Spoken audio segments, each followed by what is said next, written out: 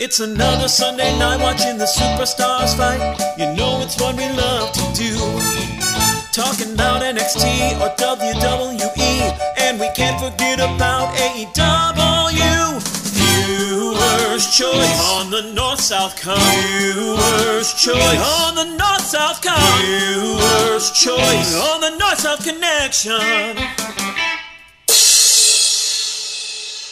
North-South Connection podcast listeners, welcome to the late edition of Viewer's Choice, covering the most exciting event in Philly since, I don't know, Red October. So it's only like a day or so. Extreme Rules 2022, live from the Wells Fargo Center in beautiful Philadelphia, Pennsylvania. It is beautiful this time of year. I'm Tim, and I'm joined, as always, with the co-host of WWE War here on the North-South Connection every other Saturday with the papa of the no-so, JT.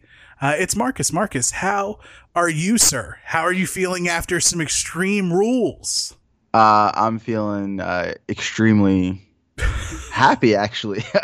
Yeah. What a nice show, and I'm very happy to be here with you, talking some wrestling, talking a little bit of kind of instant reaction, not super instant, a little delayed, I guess. And for the listening audience, we're making a much more concerted effort to bring me and Tim to you on a consistent basis. A lot of these Saturday WB events are running side by side with some of my bookings with Wayne Enterprises, as Tim likes to say. You know, so I'm not saying that you're Batman, but I've never seen you and Batman in the same room.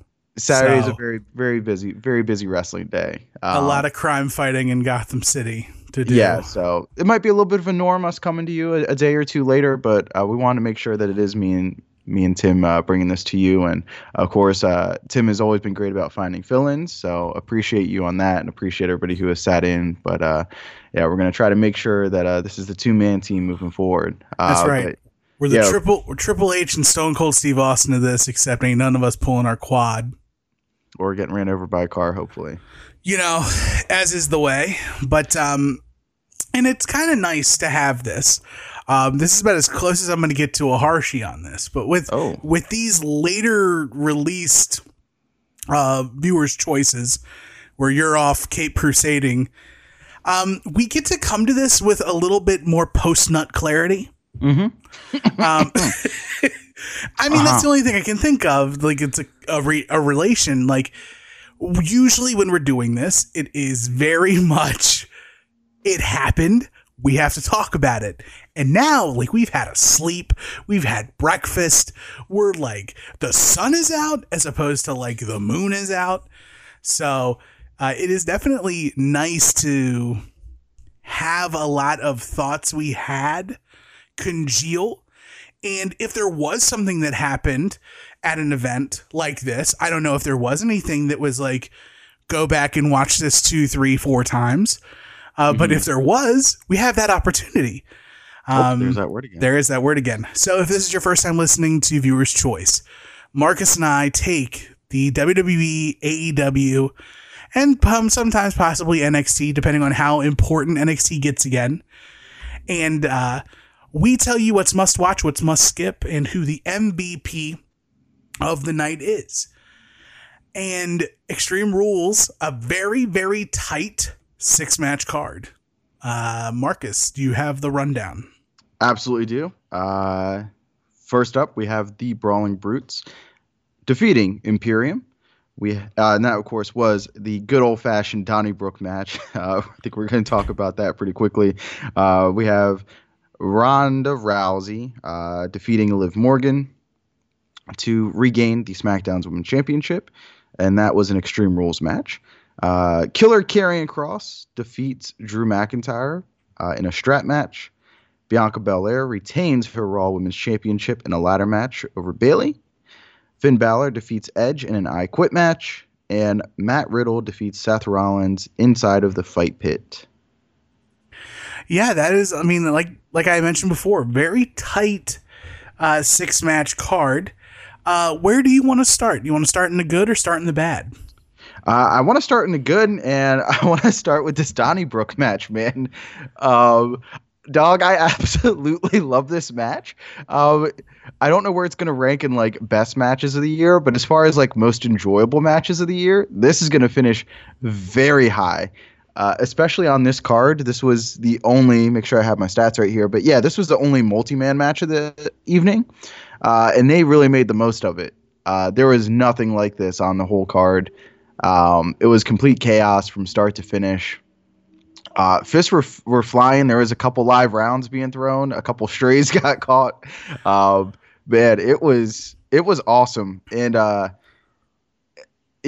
sometimes I think the WWE product, because it is the top of the top, right? It's a multi-billion dollar, right? It's got a lot of polish to it.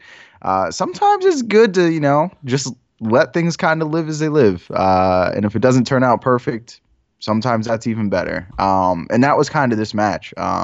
Wasn't always pretty, and I don't think it should have been. So yeah, I loved everything about this match. I thought it was dope, and I really wish they would have flipped the Intercontinental title back a couple times with Walter and Sheamus to make this a little bit more of a even and heated contest between the two groups. But even without that, I really enjoyed this match. I did too. And I think it really piggybacks off of the backs of Gunther and Sheamus, not taking anything away from Kaiser and Vinci and Butch and even Ridge Holland, who I'm not the biggest fan of. It's really Sheamus and Gunther doing their thing, and then the other pieces playing their roles to a T. I thought that match structure was superb in this. The dissection of the Brawling Brutes by Imperium. Yep. Isolating one member at a time until Sheamus literally hulks out and just does the thing. Right. Fantastic. I'm glad that it wasn't Gunther that took the fall, even though I fully suspected he was going to take the fall. But they're like sneakily making Gunther a low-key challenger for Roman Reigns down the line. I could see that. Yeah, I mean, with the latest like the Papa H inspired WWE, the emphasis on Intercontinental and United States champions being strong, the stronger they get, the more in tune they can be to challenge Roman down the line. Right. Yeah. And so even though Gunther and his team lost, it's still a strong effort. This match was awesome. I think we actually had a first in WWE history, and we actually had the LED board on the outside like fall, which was wild to me. I'm like, how were those falling? How did that fall? Yeah, the thing that always happened, but it actually happened in a like not suspecting way. So on camera, like on the camera side, just glaring me in the face. The entire match. It's one of those things that happened and it wasn't perfect, but it was better off for it. I think it was those stupid barrels, because those were like shoot barrels. I think so. Yeah, and the weight of those barrels being knocked over tipped the weight of the barricade. And but yeah, I can't see anything negatively about the good old fashioned Donnybrook, except for the name. Really? You didn't like the Donnybrook name? I think that calling it the good old fashioned Donnybrook match is almost too comedic for how bad these dudes beat each other up. Okay. Like, this is the European bunkhouse match. Yeah. But you can't, like, Donnybrook is very European, but also, like, for us stupid Americans, it's like, a Pier 6 brawl. Like, yes, yeah. That's what this was. But no, it's all European dudes just beating each other up and being European. It was awesome. It also reminded me that Sheamus looks exactly the same as he did when he debuted 11 years ago. He looks better, man. It's incredible. He's like less big. Yeah. But he's still huge. Yeah. And it's incredible how good Gunther looks against like a Gunther-sized wrestler and not having to wrestle these Pete Dunnes and Ilya Dragunovs and Tyler Bates. No offense. But getting him there with like big men makes those hard-hitting matches even better. Yeah. I like the presentation of Sheamus now as like he's a surefire first ballot Hall of Famer. Like, I like the respect that they are constantly putting on Sheamus. Even if he doesn't have a title moving forward, if they continue to present him as, hey, this dude's still going, he's still as good as he ever was, but make no doubt about it, he's heading to the Hall of Fame. Mm-hmm. Like, the accolades have already been accumulated. Like, right. That's a really cool presentation to have for somebody on the roster, because I don't think there's too many guys like that on the roster, that you could say that about. So being able to kind of utilize that and play off their past history with Sheamus is really cool. Right. What about you, Tim? Where do you want to head next? Do you want to make something must watch, must skip? I'm going to get the must skip right out of the way. All right, let's do it. And it's literally the next thing on the card. Yep. Ronda Rousey, Liv Morgan. This doesn't do it for me, fam. First, like, I'm going to ask, I'm glad Corey Graves explained it away and actually told me what it was. But when I first saw Ronda Rousey's gear, I was like, oh, WWE's Tap Out sponsorship is done. So now they've come out with this new brand called Submit. Because Ronda's gear is just all big, bold, submit everywhere. And I was like, it's like WWE Tap Out, Submit. And then they're like, oh, no, it's They Live inspired. And I'm like, I literally just watched this movie. Why didn't I get that? But I think it was because Submit was in such big letters and everything else, or big, bold, white font. Mm-hmm. And everything else was like shaded and cloudy. But this, aside from the gear, and like I'm tongue-in-cheeking the importance of the gear, the match was they do not have chemistry. It just doesn't work well. And I don't want to put it all on Liv. I think they're equal parts responsible for how not good it was. Especially against everything else on the card. Everything else super delivered, and this under delivered quite a bit. Even though we've got Ronda Rousey in her natural state, as close as that is, just Liv doesn't know how to, like, she doesn't seem as though there are at times that she knows what it means to be a wrestler and move in the ring. It's working, right? Like, there's a difference between being a move doer and being a worker.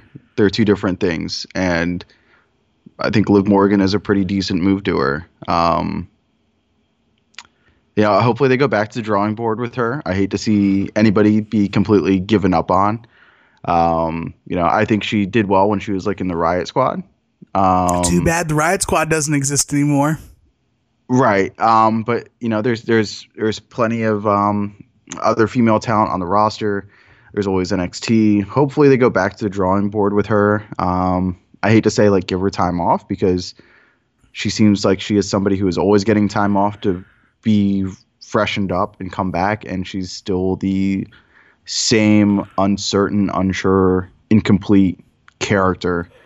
Even in the end here, with Ronda really channeling a lot of the MMA ability that she has, which was certainly a choice with the main event. There's, again, this goes back to like the working part. Like, there's ways to like counter and maneuver and try to survive things. And, she just didn't have it on this night, I thought. And I thought, I'm glad we're back getting Ronda where she needs to be. I feel like they're not overnighting, but I think with having her get suspended, having her mostly do promos, we're getting back to where Ronda needs to be or should be.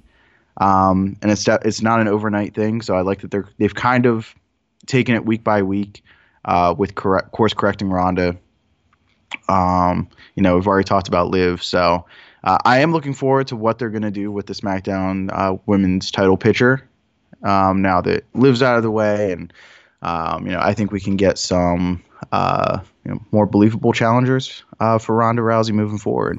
And if this is another lengthy reign that goes to Mania, I think that's fine too. Right. As long as it's this version of Ronda, who I think is going to continue now to develop and become the heel that we thought she could be when she originally signed back in 2019. For sure. Like, there's definitely good in the fact of Ronda being the champion moving forward. I wouldn't even call it a lengthy reign considering it's October to March? Yeah, so March, it's April. A 5-month reign, but there's a lot of important cards that are going to happen between now and then. I mean, I'm counting Crown Jewel as like a major event because they've made it a major event. It's treated as such, even though there are pockets of the internet wrestling community that are very against what Crown Jewel is. If you're looking at it in the lens of WWE, this is a major, major event. Right. Yeah. I mean, look at other events that have taken place at Saudi Arabia. Like, I believe Bray Wyatt won the title on Halloween in Saudi Arabia. Right. So lost it there. Like they've made it over the last year or so.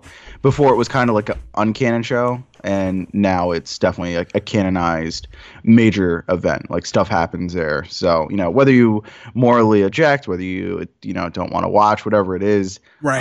I don't think it's deniable that it is a big show as far as WWE storylines and matches go over there. But yeah, where did you want to go next? Or I guess it's up to me. Either way. I mean, there's a lot of good things to talk about. I'm gonna get to something we might differ on. Okay. And again, hate to just go, right down the card, but it's kind of just how things have fallen. Mr. KKK, Killer Karrion Kross is just not my dude. Not my style. Yeah, I get the idea of having like kind of a big bad for the next 2 or 3 months for Drew McIntyre to keep him occupied away from the title picture. Because McIntyre is such a strong presence that it's like, why isn't this dude champion? So having him distracted by a bad makes sense. Right. There's just something not really clicking for me, dog, with this. And for me, this match was a must skip, and I could kind of logic pick the finish apart, some of the presentation of Killer Karrion Kross. I'm not going to hear any more about how he's a main eventer or a top guy. You give me a tippity top guy who was continually bailed out by his female second, and I will sell you my house because I really can't think of one as far as tippity top guys go. Right, and I get that. I'm not saying that this is must skip, but it's definitely not watch. Like, and that kind of sounds like I'm talking out of both sides of my mouth. I don't think it was worth bringing up. If that's the case, but if we're going to talk about it, I will. Again, like, I'm here for the Karrion Kross presentation. I think that there is some work to be done with Karrion Kross on the main roster. Kind of along the same lines as Gunther, except Gunther kind of got it. Kross is now going to be fighting real adult men. And not like, and not to say like Ciampa and Gargano aren't like real size people, but Karrion Kross was big in NXT and he's getting dwarfed by Drew McIntyre. It feels as though Kross is holding back a little bit, which is weird. Like, I know that in other conversations we like jokingly talked about like his strikes. and how he's not like fully committing to striking, and it came across the same way during the strap match too. Drew knew how to swing that strap and really connect on Karrion Kross. And every time Karrion had to go around and use a strap, it felt like it was the first time he was ever doing anything with like a belt or a towel or anything. Like it was borderline comical, but I don't know if it's just he is more comfortable in the character stuff right now and less comfortable in the ring doing sort of like ring stuff. Mm-hmm. You can't tell me that the character package of Karrion and Scarlett couldn't be something that is absolutely utilized and taken to another level in a WWE environment. But this is the first time, like, I'm saying it like the bell rang this time. And strap matches are one of those weird matches where you both have to be exceptional to have an exceptional strap match. And the strap has to be exceptional. All three of you got to work. Correct. And the strap showed up last night. And Drew showed up last night. Kross didn't. And it's a shame. I'm not completely out on Karrion Kross. I'm not as strong on him now. I feel as some of that dust is picked up and moved somewhere else. I think we'll talk about that later. We're picking it up and we're sprinkling it. Yeah. But especially since I think that where we're sprinkling it is a direct competition to what Karrion Kross does on a regular basis. I'll say this. If I had stock, right? Let's say I had 100 shares. I'm selling half. I would sell about 80, but I would keep 20. I would split it up. I would keep 10 in case this does pan out. But I keep another 10 because maybe he's miscast. Maybe he makes a better babyface. Which we haven't seen yet. He's never been presented as that. And it's very weird because it's kind of along the same lines of like Sheamus and the Brawling Brutes. Mm-hmm. Nothing's changed about them except for the fact of who they're going against. Right.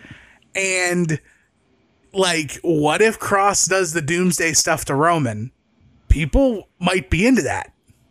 Right. Especially since like the stranglehold that Roman has had on the WWE at large all this time.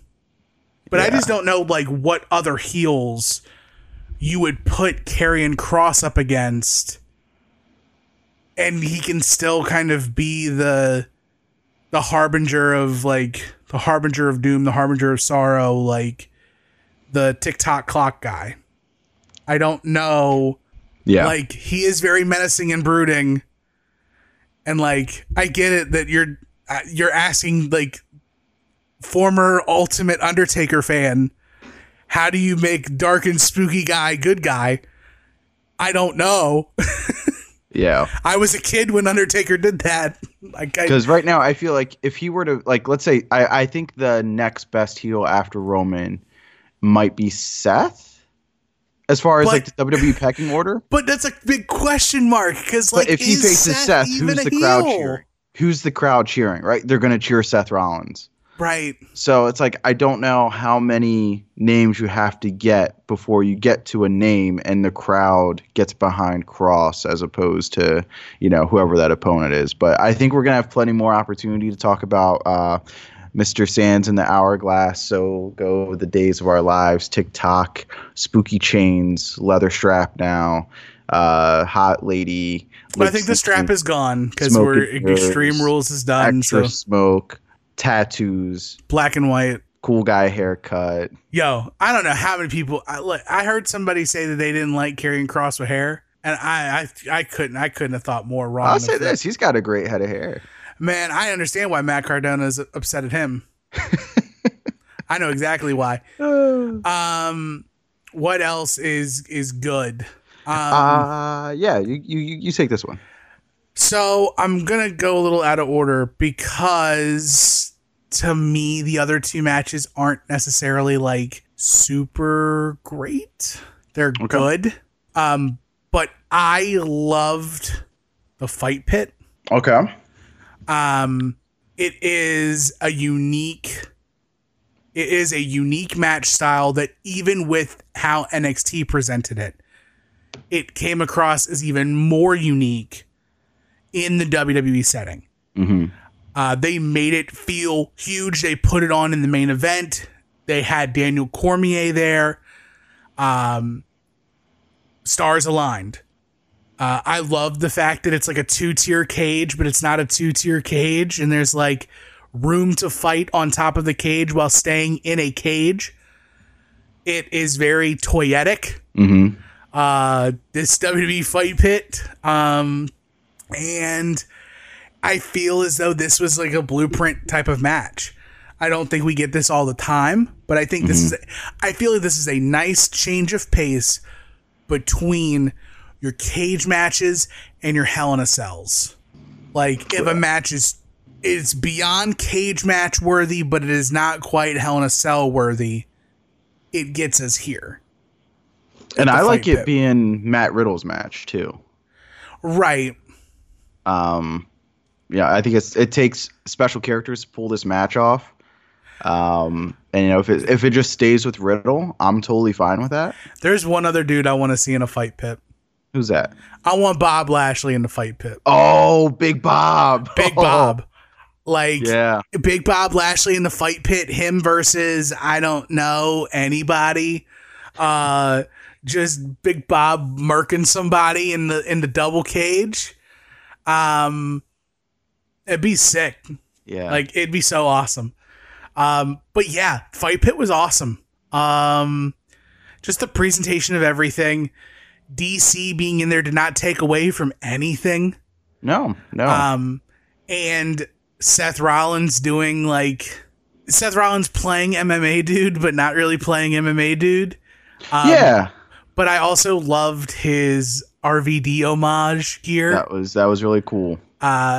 He's really like leaned into major events doing something to like really be a troll. Mm-hmm. Whether it's the Cody polka dots or now this, like, Seth is finding ways to do what he's doing. Now, while I don't necessarily know what his character is all the time, it's fun.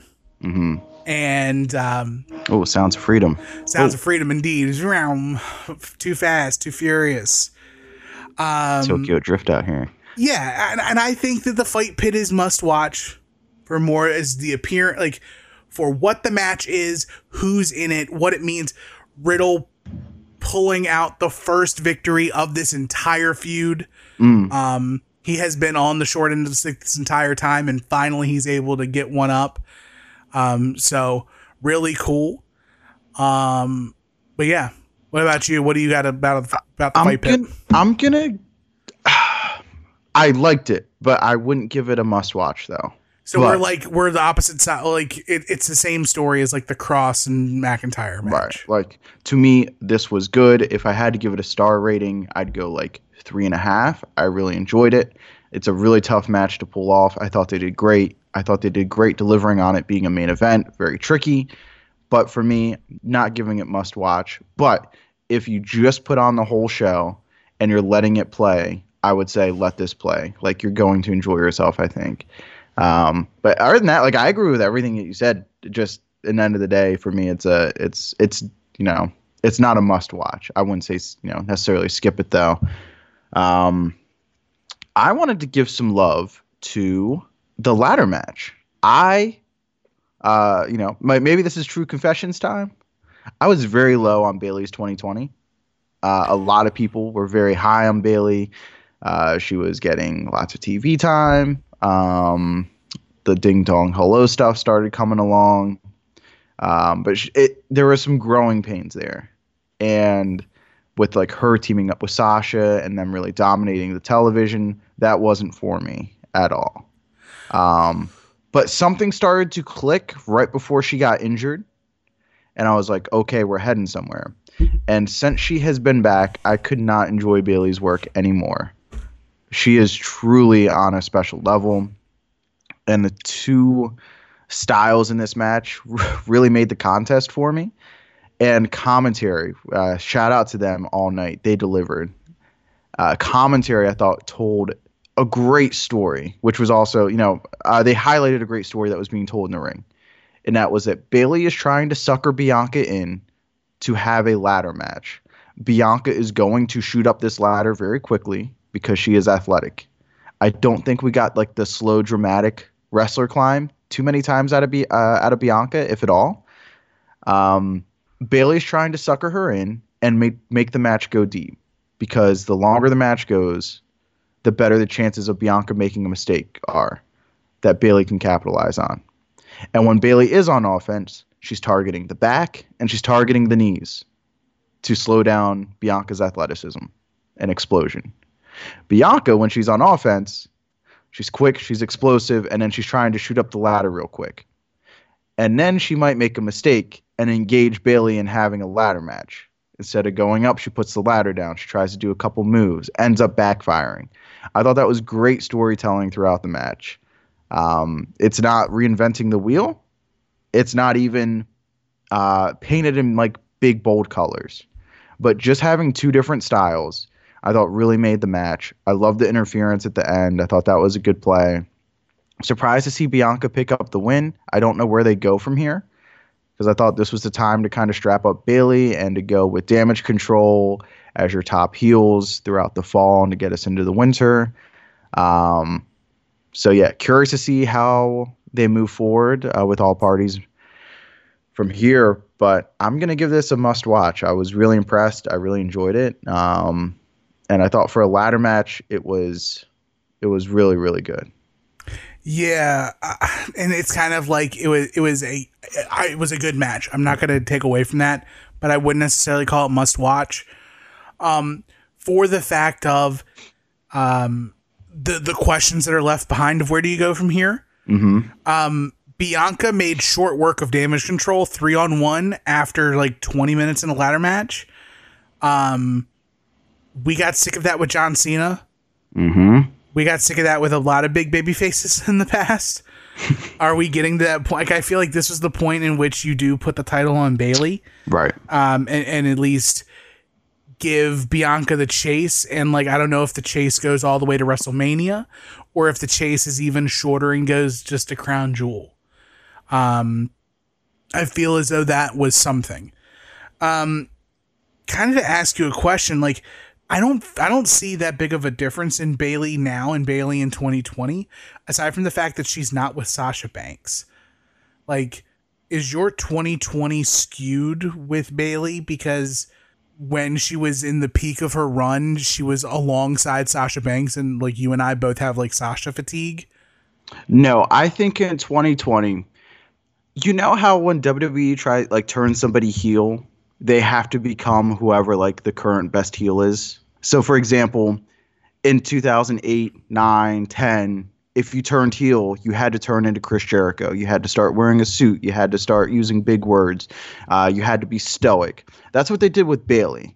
I thought Bayley, for no reason, was suddenly stoic. She would stare into the camera. She was wearing like the head garb thing. She had like a majestic theme that didn't really fit. Like nothing was really adding up. It was just a lot of parts being thrown together. And I thought her in-ring work was okay. She just hadn't figured it out yet for the new heel character. Now she's put it all together. She's using being obnoxious. She's not really stoic anymore. She's egging on the crowd. Like this is all stuff. And I think she's working smarter too. I think her work is a little bit more focused and consistent when she's putting on a heat, as opposed to like when she was a heel. I thought first time around, I thought she was just trying to like find ways to get her stuff in. Now it's less about getting her stuff in, and it's more just about like putting a good heat on, and getting a reaction from the crowd. I get you. Like I understand that. I don't see where the difference is really in between the two. But yeah, you're entitled to your own opinion. Not saying you're wrong. Not saying I'm right. Do we have any thoughts on, like, I mean, there's only one more match left to cover. We might as well cover it. Yeah. The I Quit match. Was this another forced Edge classic, or was this actually good? So I don't know where to go. Like, I know that we talked about like the PNC. Yes. I need more time on this one. Because, like, the match was good, but was it forced good? Was it nostalgia good? Like, what about it was good that, like, stands out? Like, Edge and Finn did great, but I don't know. So this is something that, like, JT and Scott talked about over at Place to Be podcast, where they're going through a lot of, like, Edge's, like, 08, 07, 08, 09, like, right around there. I think this has always been like a strength of Edge too, is that his character really prevails when like chaos is going on. Like that's Edge's strong suit. And a lot of times that chaos happens in the finish. So you're just kind of waiting to get to the finish in an Edge match because that's where he does his best work. And I thought that's how this one went too. And I don't feel like you have to watch the first 20 minutes, but the last 10 minutes is 5 stars. Yeah. Yeah, like I feel like that's the prime example. Dominic Mysterio is fantastic right now. Dom Mysterio has been unlocked, and also Michael Cole on commentary is channeling his like 2000 Jim Ross with how indignant he is at Dominic Mysterio's actions and disrespect. I don't know what kind of demons Michael Cole is exercising, but it makes for great entertainment. I'm sorry that he's working through his previous trauma on television, looking through Dominic and Rey Mysterio, but it's great. I'm fine with it. Yeah, Dom is fantastic. Everything's great. Good to see Beth Phoenix back. Having her be an integral part of the match, including the finish. Mm-hmm. I kind of hated the finish because it's just so tropey. Predictable, right? I don't quit. Oh, you're going to beat up my wife? I quit. Oh, man, they got her anyways, man. Yeah. At least, like, hit her. Like, it would have been less predictable. Like, don't give him a chance to say I quit. And like hit her and like, all right, stop. And like he quits to go check on her, not I quit, don't hurt her. Mm-hmm. You're going to hit her anyways, just do it. Like, but yeah. That's a nitpick. I feel like that's more of a nitpick and like a more for me than like, I don't feel that should like take you away from what transpired. You know what I mean? All right, it was. We talked about this earlier off air. Sometimes in wrestling, like, don't overthink it. And this was just overbooked, but it was overbooked paint by numbers. It was like the exact is the overbooking special. Yes, you could pinpoint every step that was about to happen, but it was all logical, and the timing was excellent, and that's like a true mark of Edge, like having his fingerprints all over this finish. Great drama, man. It was really entertaining television. The crowd was heated. Dom Mysterio has some of the best heat in the business. And the other thing I'm taking away from this is, while Judgment Day is not for me, they found a way. We might have talked about this on one of the other previous episodes, but this is without question. This is Rhea Ripley's group. Even though she's not the lead, this group only benefits her. I think she's the only one that is thriving right now. And that's not because of the group. I wouldn't say in spite either, but ways to make her more of a character and we see her interact not in a wrestling match. It's just making her a bigger star. Right. And keeping her special. She was very overexposed and she's still so young. She's got plenty of time to wrestle. And and there's plenty of talent. Like, we don't need her in the ring wrestling. Like, this is that good sports entertainment stuff that not everybody gets. So I love what they're doing with Rhea. I love that they're taking her time, letting her simmer. And if she doesn't have a big match until next year, I mean, I think her and Beth are going to clash at some point this year. That's going to be a big match. But if that's it till we get to WrestleMania season trademark, fine with me. And Dom Mysterio, like you said, Dom has really benefited, but that's because of Rhea. Yeah, like it's awesome. Like it's really good. So let's talk about. Let's bury the lead. Let's bury the lead. I don't want to say that this is must watch or must skip, like, because that decision was already made for you. Mm-hmm. Like, this was the impossible to miss. Why would you think about skipping if for any reason other than like all of the hype around it? So the end of the fight pit happens and DC and Matt Riddle dap each other up like Dutch. And then all of a sudden the lights go out, and we get a familiar voice singing a familiar song. There's that music, brother. Oh, there it is. And it's the voice of Bray Wyatt singing He's Got the Whole World in His Hands. Without going through beat by beat and like retelling everything. Mm-hmm.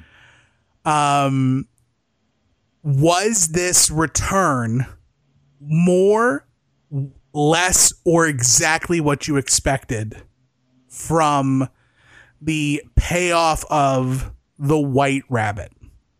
I mean, push. It was what I expected. It was cool to see them. It was cool to see something that the audience was so invested in. So I was invested in it. Yeah, I have hope, and maybe I need help because I have almost 10 years of prior documentation to tell me otherwise. Uh-huh. But I have hope that this run is different. Uh-huh.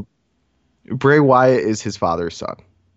You get him in past 10 minutes, and you're looking at a 1987 Captain Mike Rotundo match. Okay.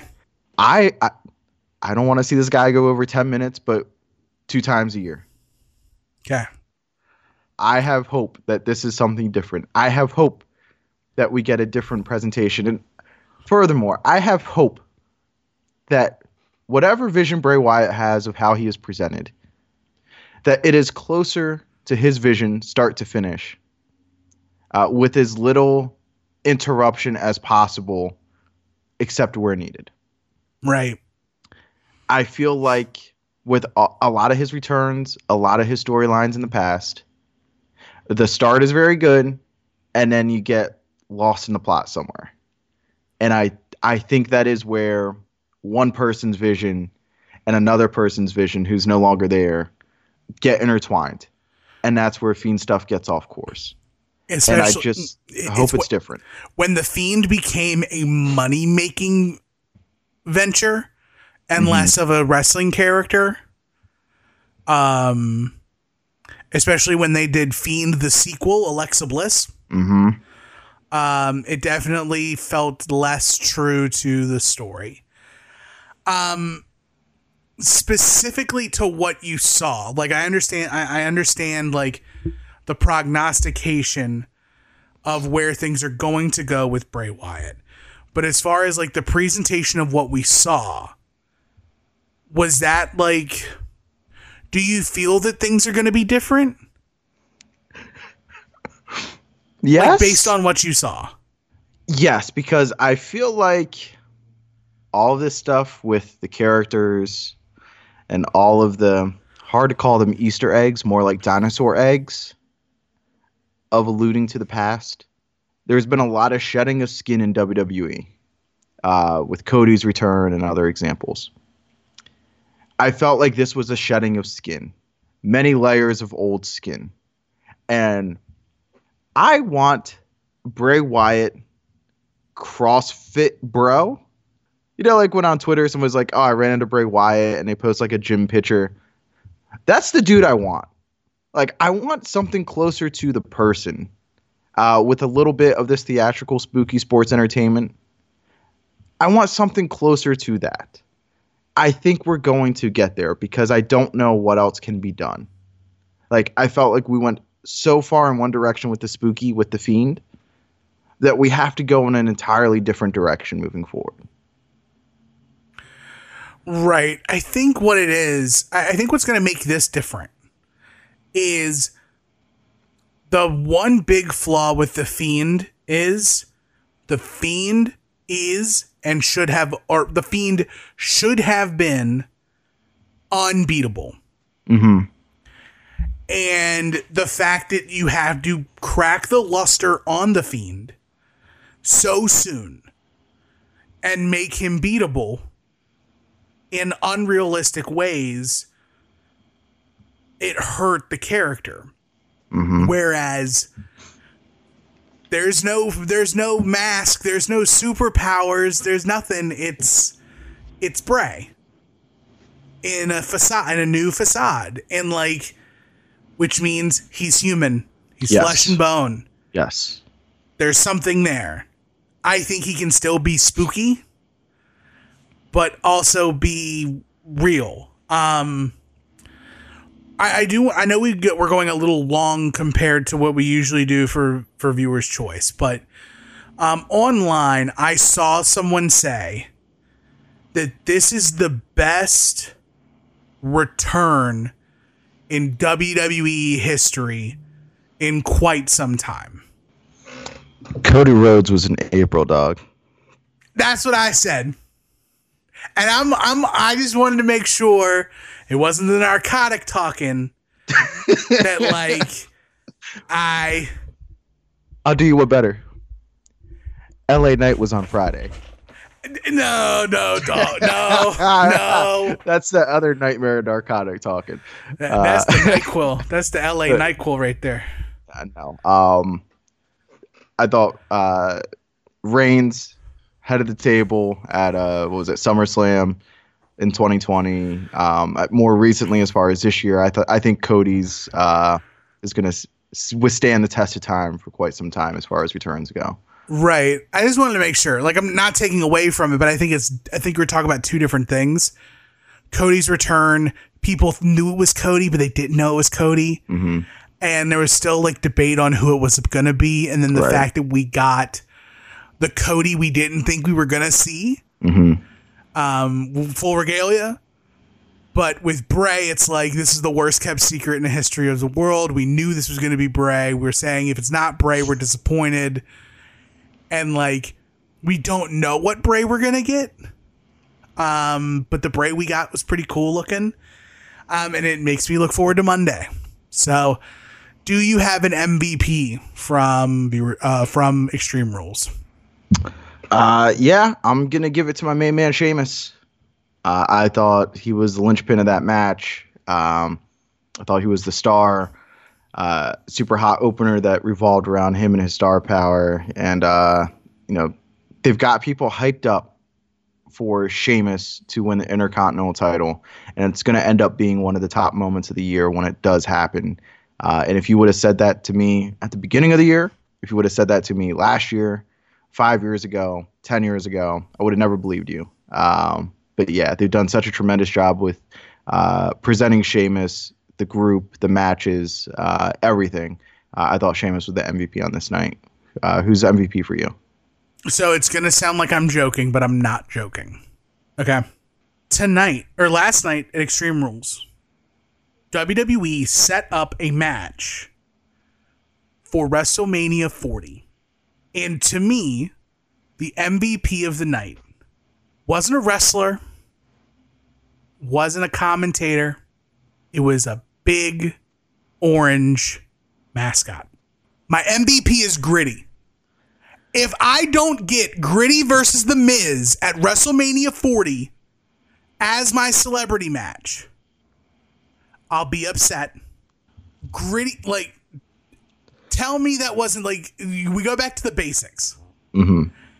They gave us exactly the beats of like big masked character moving along, but Gritty has so much personality that like the Miz through line would have sucked had it not been Gritty.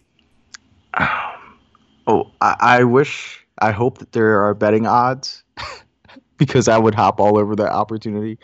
Yes.